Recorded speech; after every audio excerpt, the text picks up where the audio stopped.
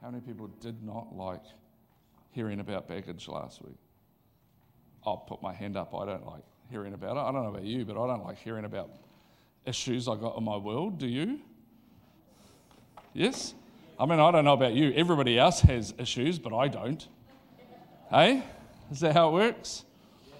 And so last week we started this series called Baggage, and just a little brief overview of that is that we discovered that in the dictionary, when you look up the word baggage, it talks about suitcases or luggage or trunks or things that we pack stuff into, yeah?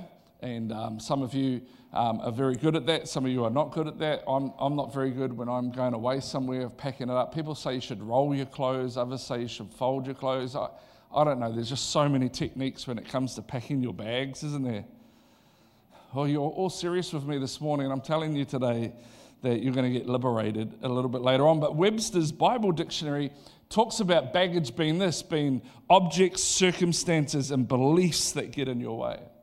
And so what we have to understand about any baggage or stuff that we're carrying in our lives is we have to understand that they're a belief.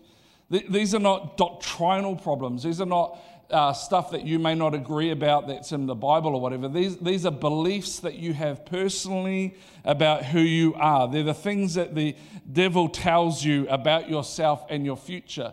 Or they're the opinions that others have about you that you've held on to and that you've believed about yourself. Most of us, the baggage that we carry on around in our lives are based on other people's opinions of you and I, or what we've believed that the enemy has said about us, or what a teacher said about you while you're at school, or what the next door neighbor said about you, or maybe even what your parents have said about you. A lot of us hold beliefs or have baggage around our lives because we've believed things that have been said to us, and so we start to believe that our lives can't change, that we can't break that addiction to the things that we've got, that we can't break the family tree line of continuous alcoholics in our family line. And so the enemy says to you, your job isn't going to work, your marriage isn't going to work, this won't work, that won't work, you'll always be this way, nothing can change. And so what happens is we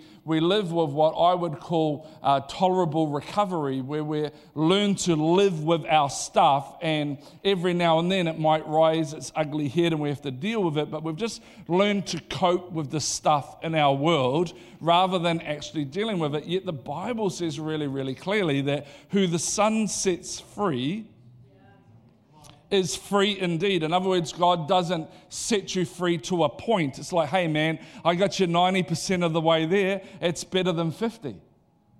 God's like 100% free, 100% whole, 100% healed, 100%. And there might be 1,000 things that the enemy could get you to believe about your life.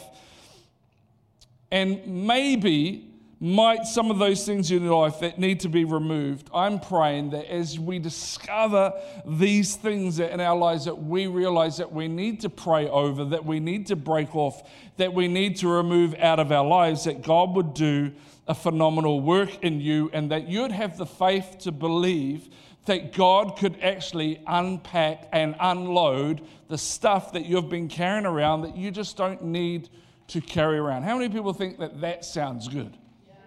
Hey, one or two, that's awesome. Hey, and so we talked last week, just a quick brief overview of 4 different kinds of people that have baggage, yes? Can you remember the first one? What was the first one?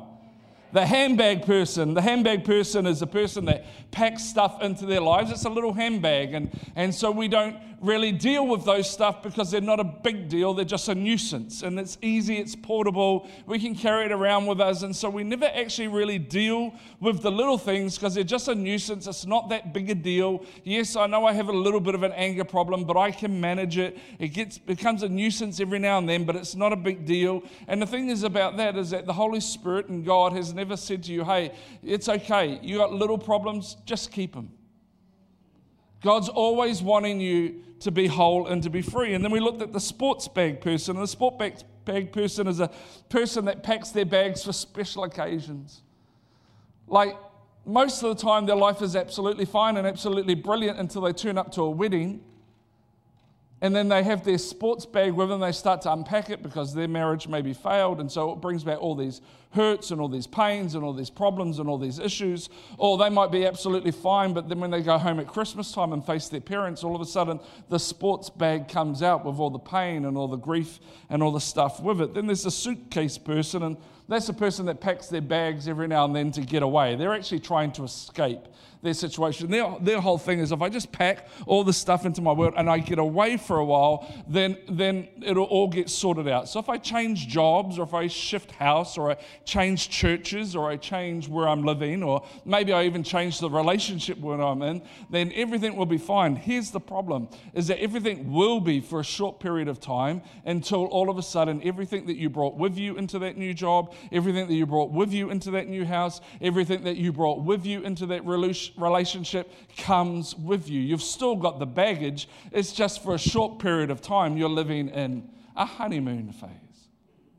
And then there was the trunk person, and the trunk person is the one who's meticulous about how they pack their life, but they only, they pack all the memories and they pack all the stuff away into their trunk, and it's only every now and again they go into the trunk and they realize that they should really clean it out, but instead of cleaning it out, they spend their whole time looking at the photos and the different things that they've packed into it, and what they do is they end up reliving all the trauma and everything that's attached to it, and then they shove it all back in the trunk and shut it and lock it until another time. And you thought there were just 4 types of people, but actually there's a 5th one. Are you ready for the 5th one this morning? It's what I call the furniture trailer person. The furniture trailer person is a person who not only packs their lives with their unresolved issues, but they go around collecting everybody else's baggage as well. And it's harder to carry other people's unresolved issues than it is to carry your own. And so you walk around and you pack your stuff in, but then you start packing your daughter's stuff into your life, and your son's stuff into your life, and your in-laws' stuff into your life, and your friends' stuff into your life, and your neighbor's stuff into your life, and your neighbor's next door neighbor's cat's owner's uncle's auntie's friend. And you start packing that, or your work colleague's stuff. You start packing it all into your life, and before you know it, you are packing all of their stuff, and you're hooking it up to your life car, and you're driving around with a furniture trailer, not just filled of your stuff, but filled of everybody else's stuff. And people say to you things like, why are you carrying other people's stuff? And you say, it's because I'm a burden bearer. I'm someone who carries other people's burdens. Actually, you have a martyr complex about the furniture trailer, because you like to tell everybody how you carry around everybody else's stuff. And you say things like, I know how to carry other people's burdens. And if you were compassionate and cared, you'd carry them too. You're laughing because you know someone like this. There's a big difference between being a burden bearing and carrying somebody's excess baggage. I can be burdened for someone without carrying their baggage. You see, our job is to minister to people, not to fix people. Our job is to be burdened for people, not to carry their burdens. Are you with me today? See, when you carry somebody else's baggage, you're basically carrying their baggage because they won't deal with it. And I don't know about you, but I know people that want to unload their stuff onto you. They want their problems to become your problems. They want you to fix it for them, yes? Sometimes I feel like writing on my forehead, I am not a dump truck for you to dump your stuff into. Come on, am I speaking true this morning? And if you carry the excess baggage of others that they will not deal with, I can tell you today, you don't have the grace to do that. You have not, that is not your calling. You have not been graced to carry other people's stuff. Only Jesus can carry people's stuff. You don't have the grace for it. So I ask you this morning, can you identify with at least one of those bags? You don't have to put your hand up. That would be a little embarrassing. I'm pretty sure that at different times in my life, I could identify with all 5 of those bags. And I'm pretty sure in some cases of my life, I've been probably doing all 5 at once. Here's the good news for you and I. Jesus says this in Luke 4:18-19. He says, "The Spirit of the Lord is upon me, because he has anointed me to preach the gospel to the poor. He has sent me to heal the brokenhearted, to proclaim liberty to the captives, the recovery of sight to the blind, to set at liberty those who are oppressed, and to proclaim the acceptable year of the Lord." In other words, Jesus is saying, this is what I'm about. I'm about healing broken hearts. I'm about setting people free from stuff that is kept them captive. I'm about letting people launch into liberty and not be bound up by stuff. I'm about setting the oppressed free. This is why I exist. This is why I am. This is why the anointing and the Spirit of God is upon me to do all of this. And I don't know about you, but I'm someone that has a broken heart that needs to be healed. I'm someone who's oppressed sometimes that needs liberty. I'm someone who gets bound up in stuff sometimes that needs the Spirit of the sovereign Lord to come upon me so that I am free, so that I am set free. And the great news is this,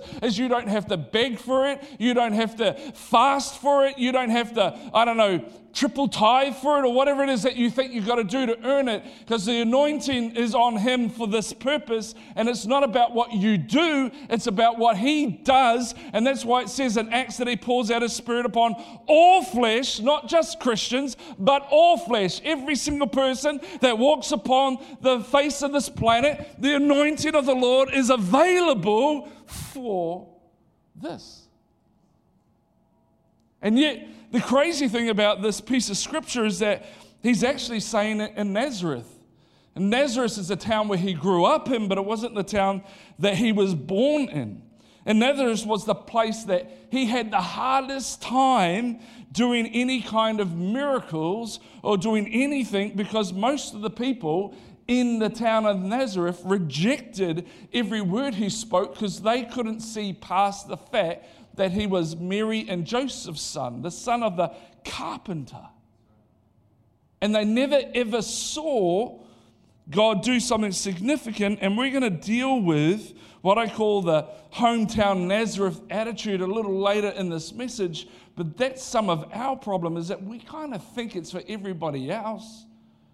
But it's not for me. Let me tell you what it says. The same scripture in the Message says this: God's Spirit is on me. He's chosen me to preach the message of good news to the poor, sent me to announce pardon to prisoners and the recovery of sight to the blind, to set the burdened and the battered free, to announce this is God's year to act.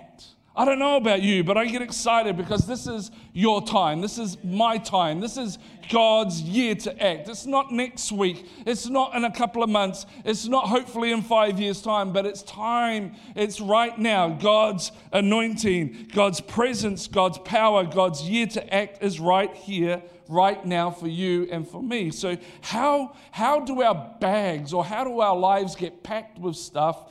And what do I need to unpack so that I can find this freedom that you're talking about? Well, the first way that our bags get packed is a thing called life experiences. Life experiences. How many people know you don't have to find things to hurt you? You don't have to find things to offend you. Life does a really good job at doing that for you. Life experiences can pack your bag. Those experiences that you don't even choose to have, but you have anyway. You don't even deserve to have them, but they come and they pack your bag. Life experiences pack your bag for you, but you have no control sometimes over those life experiences.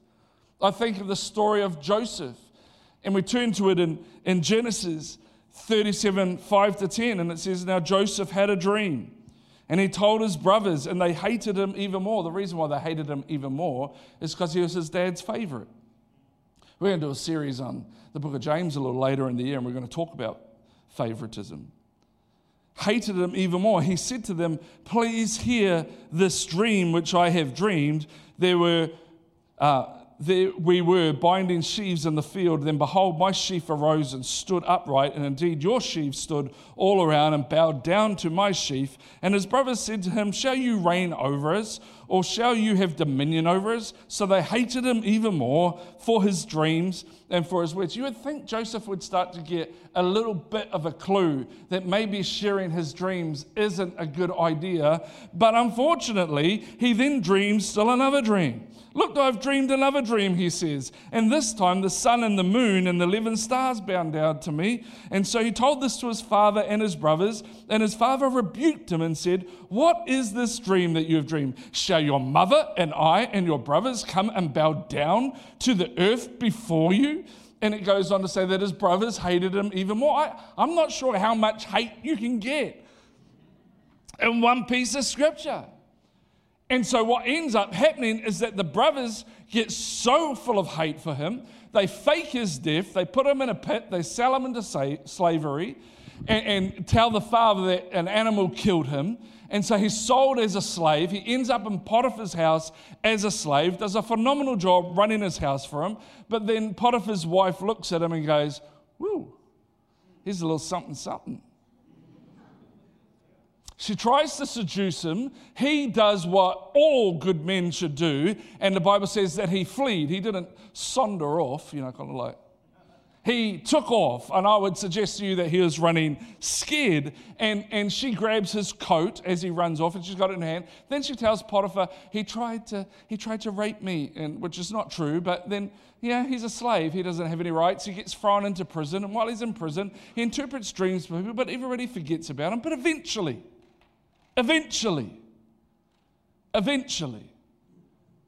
Joseph comes out of the prison and into the palace, and all the dreams that he had have been fulfilled.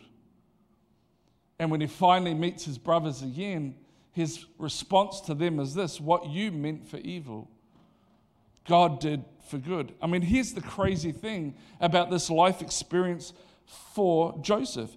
All Joseph did was dream. And here's the crazy thing, he didn't even ask for the dream. God gave it to him. Joseph is number 11 of all the sons, and so he basically has no rights. He didn't ask God for the dreams, God just gave them to him. It's not like he's like, man, God, give me a dream so that I can be greater than my brothers and my mother and my father. He did not ever ask for it, it just came his way. And here's the thing, sometimes the dreams that you and I get, we're not asking for them, God's just giving them to us. God's just laying them on our hearts. We find a stirring in our soul, and all sorts of stuff can happen and go wrong through the process because the devil will do everything he can to destroy the dream. He will use life experiences to try and destroy the dream in you. He'll use the unjust stuff, the unfair things, and you have a choice about what you're going to pack into your bag when you go through these unfair life experiences. You can pack into your bag mistrust. You can pack into your bag unforgiveness. You can pack into your bag bitterness. You can pack into your bag all sorts of things. But Joseph didn't allow life experiences to pack his bag. He turned around and said, no, what you meant for evil, God meant for good. He went from the pit to Potiphar to prison to promotion and to the palace because he refused to pack his life with the stuff that came about from the life experiences. He refused to pack in it mistrust and unforgiveness. He chose to pack into it the trust of God. He chose to pack into it a spirit of excellence because he could have given up and quit, but he kept going. He never gave up on the dream, even though it didn't make sense to him what was going on. And there have been life experiences that may have packed your bag with pity, and you felt sorry for yourself. Nobody cares for me. Nobody's there for me. I've been abused since I was a kid, and that is horrendous, and it's awful, and I've been rejected and taken advantage of, and I don't trust anybody. And I can understand why you would pack your bag with that stuff.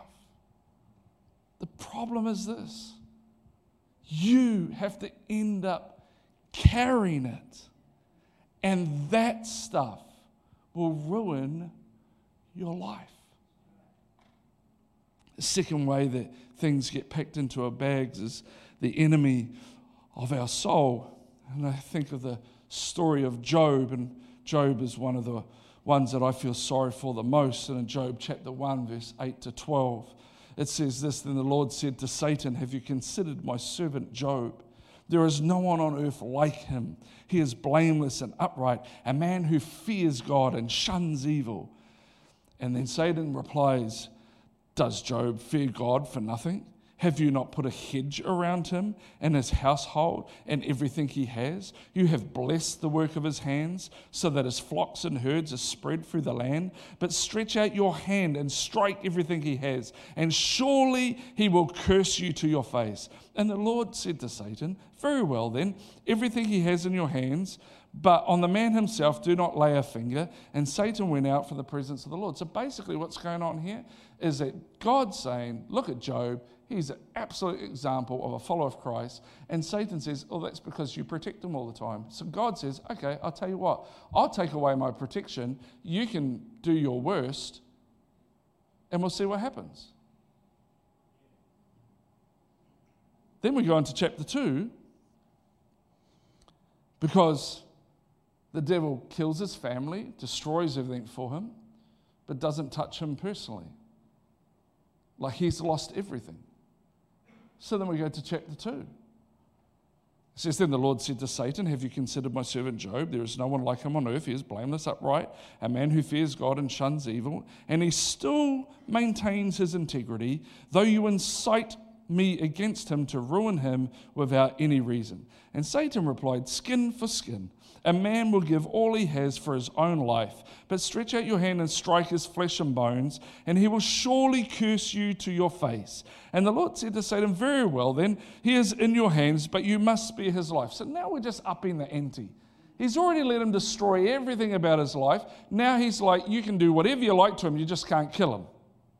How many people think this sounds really awesome?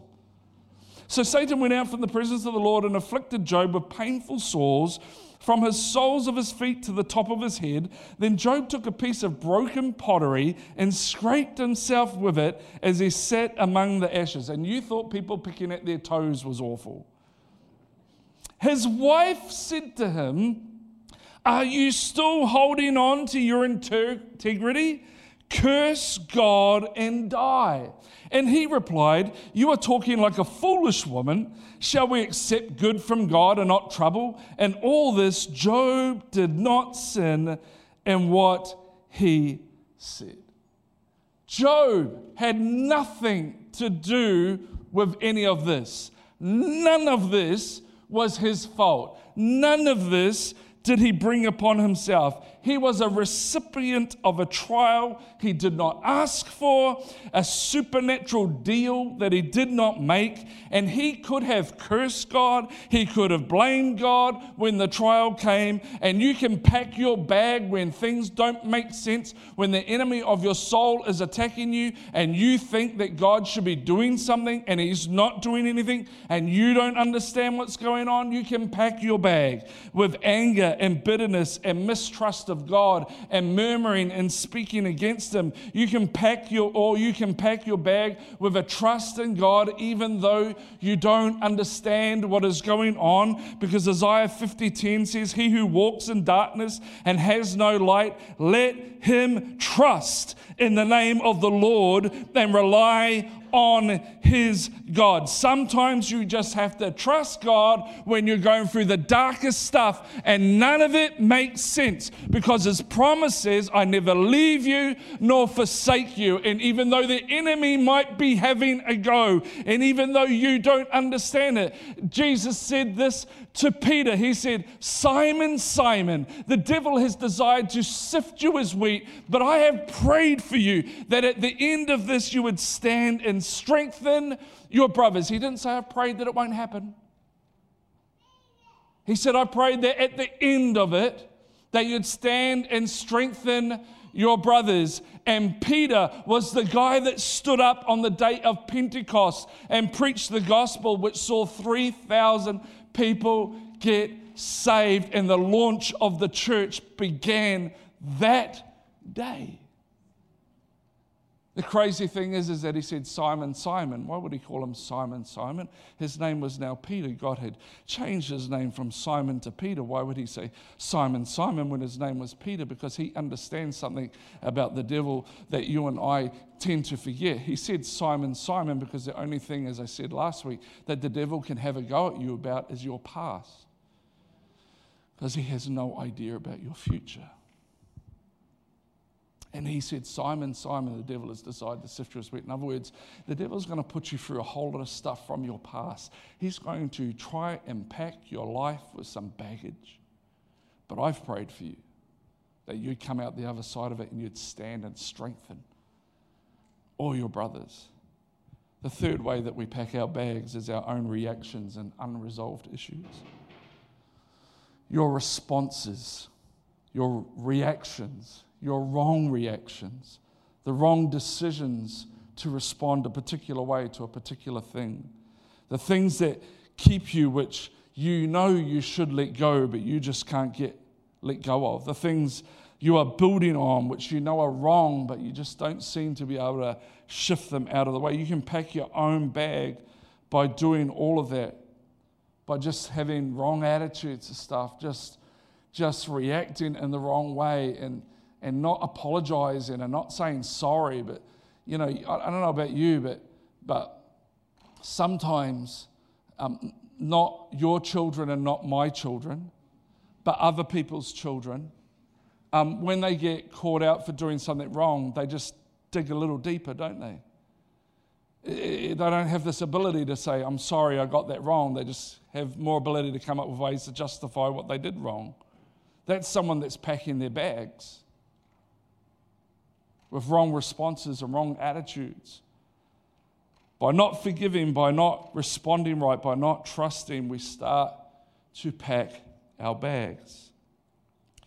Let me just help you out a little bit this morning. Hopefully some of you, this really, really helps you. I want to just give you, before we wind this up and we ask God to come and unpack some of our baggage this morning, I just want to talk through with you some common lies that you and I believe, which causes some wrong responses, which causes us to react in a wrong way. These are common lies that the enemy throws at us.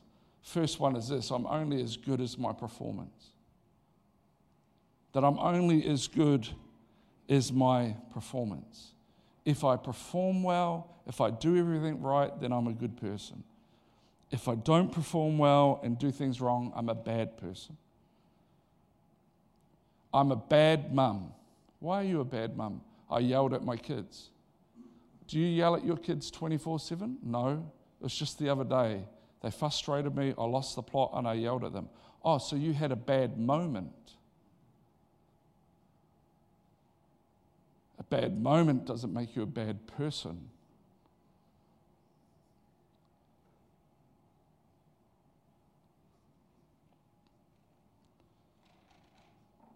You are better than your performance. Or, here's one, I just have to drive myself a little bit more, and I just have to drive those around us, because if I can achieve stuff, then I'll have significance. Here's the problem with people that are driven to that degree. Drivenness is the counterfeit of passion. Drivenness is not passion. Drivenness is the counterfeit of passion. Do you know what the word passion means? I found that out this week. You know what it means? It means willing to suffer. Hence why we have the passion of our Savior, willing to suffer on the cross for you and I. Passion is not about, I'm pumped. Passion is about, I'm willing to suffer for this to happen. Parents are passionate about their children because they're willing to suffer to see their kids become all that God created them to be. Because prior to children, I shopped at places like Barker's. After children, I shopped at places like the Warehouse. It's called suffering because you're passionate about your children. Are you with me? Passion is a willingness to suffer for this. You know what drivenness is? Drivenness is I'm willing to make you suffer for this.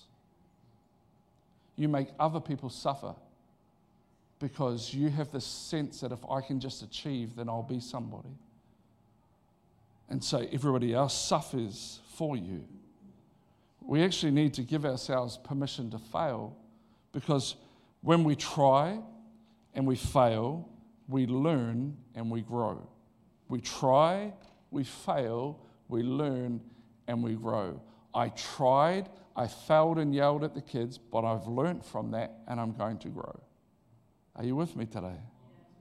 Our worth is not pinned to our performance, because failure doesn't say anything about me as a person. Failure just says, I'm using the wrong technique. Yelling at your kids doesn't say anything about you as a person. It just means you're using the wrong technique. Are you with me today?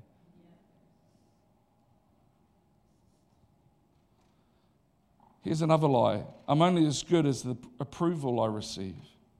So what happens is that whether you feel good about yourself is really based on everybody else's opinion. If somebody tells you you're good, then you are good. If someone says that you're not good, then you're not good. So the power you're placing into somebody else's hands. Here's a fourth one. I am my role. In other words, it's about the role that I do. My worth and my value is in what I do. Separating me from my role would mean separating me from value. I need 3 volunteers. I need Rimmer, Dave Morgan, and Seth. Come up here. I'm going to show you guys how this works. We're nearly done. Are you okay? All right. Seth, you can come over here. And the reason why Seth is over here is because there's 3 parts to you. Yeah? There's the me part of you, there's the calling part of you, and then there's the role part of you. The reason why Seth is playing the me part of me is because he basically is me, yes? Just in case you didn't realize, it's my son. Rimmer's going to play the calling part of me. Dave's going to play the role part of me. All those 3 things are separate things, right? They're separate things. They're not all together. Yeah? I operate out of who I am in Christ. This operates about what God has called me to do, and this is me operating in my role of being a pastor. What we tend to do is we don't see them as 3 separate things. We merge them together. So see, if you come out here, Rimmer, you stand behind him, and then Dave, you come in behind Rimmer. And so what we do is we merge it all together, and we think that I am my role, I am my calling. Here's the problem. Let's say in my role, I completely and totally stuff it up, so I lose my role as a pastor. You can go and sit down. I've lost my role now. I can't pastor anymore because I've stuffed up. I've lost my role. Here's the thing. I still have me, and I still have my calling, because my role is not me, and my role is not my calling. My role is my role. Are you with me? Are you getting what I'm saying here? So here's the thing. We can take the role, but it doesn't change my calling, and it doesn't change who I am in Christ, because the callings and the giftings of God, the Bible said, are without repentance. So I can stuff up in my role, I can stuff up as a parent and lose the plot and get angry, but it doesn't change my calling, and it doesn't change how God sees me. God still sees me as loved. God still sees me as created in His image. God still sees me as a child or a daughter or a son or whatever of the Most High God. He still sees me as highly valued.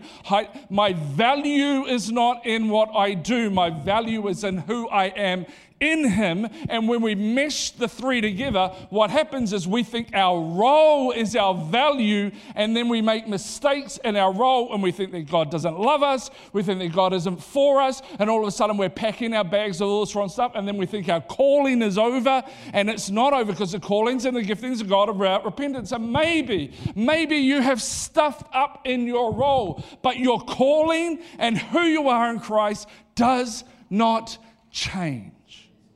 Right, you guys, you can sit down. It doesn't change. And so what distinguishes me, what separates me as a person from my role of what I do, is my relationship with God, and my identity with Christ is who I am. My relationship with God and my identity in Christ is who I am. In spite of my role, in spite of my calling, in spite of what I do, my relationship with God is where I get my identity from. And I can stuff up big time and still be in relationship with Jesus. And all I've got to do then is just clarify what my calling looks like now. Because my calling doesn't change.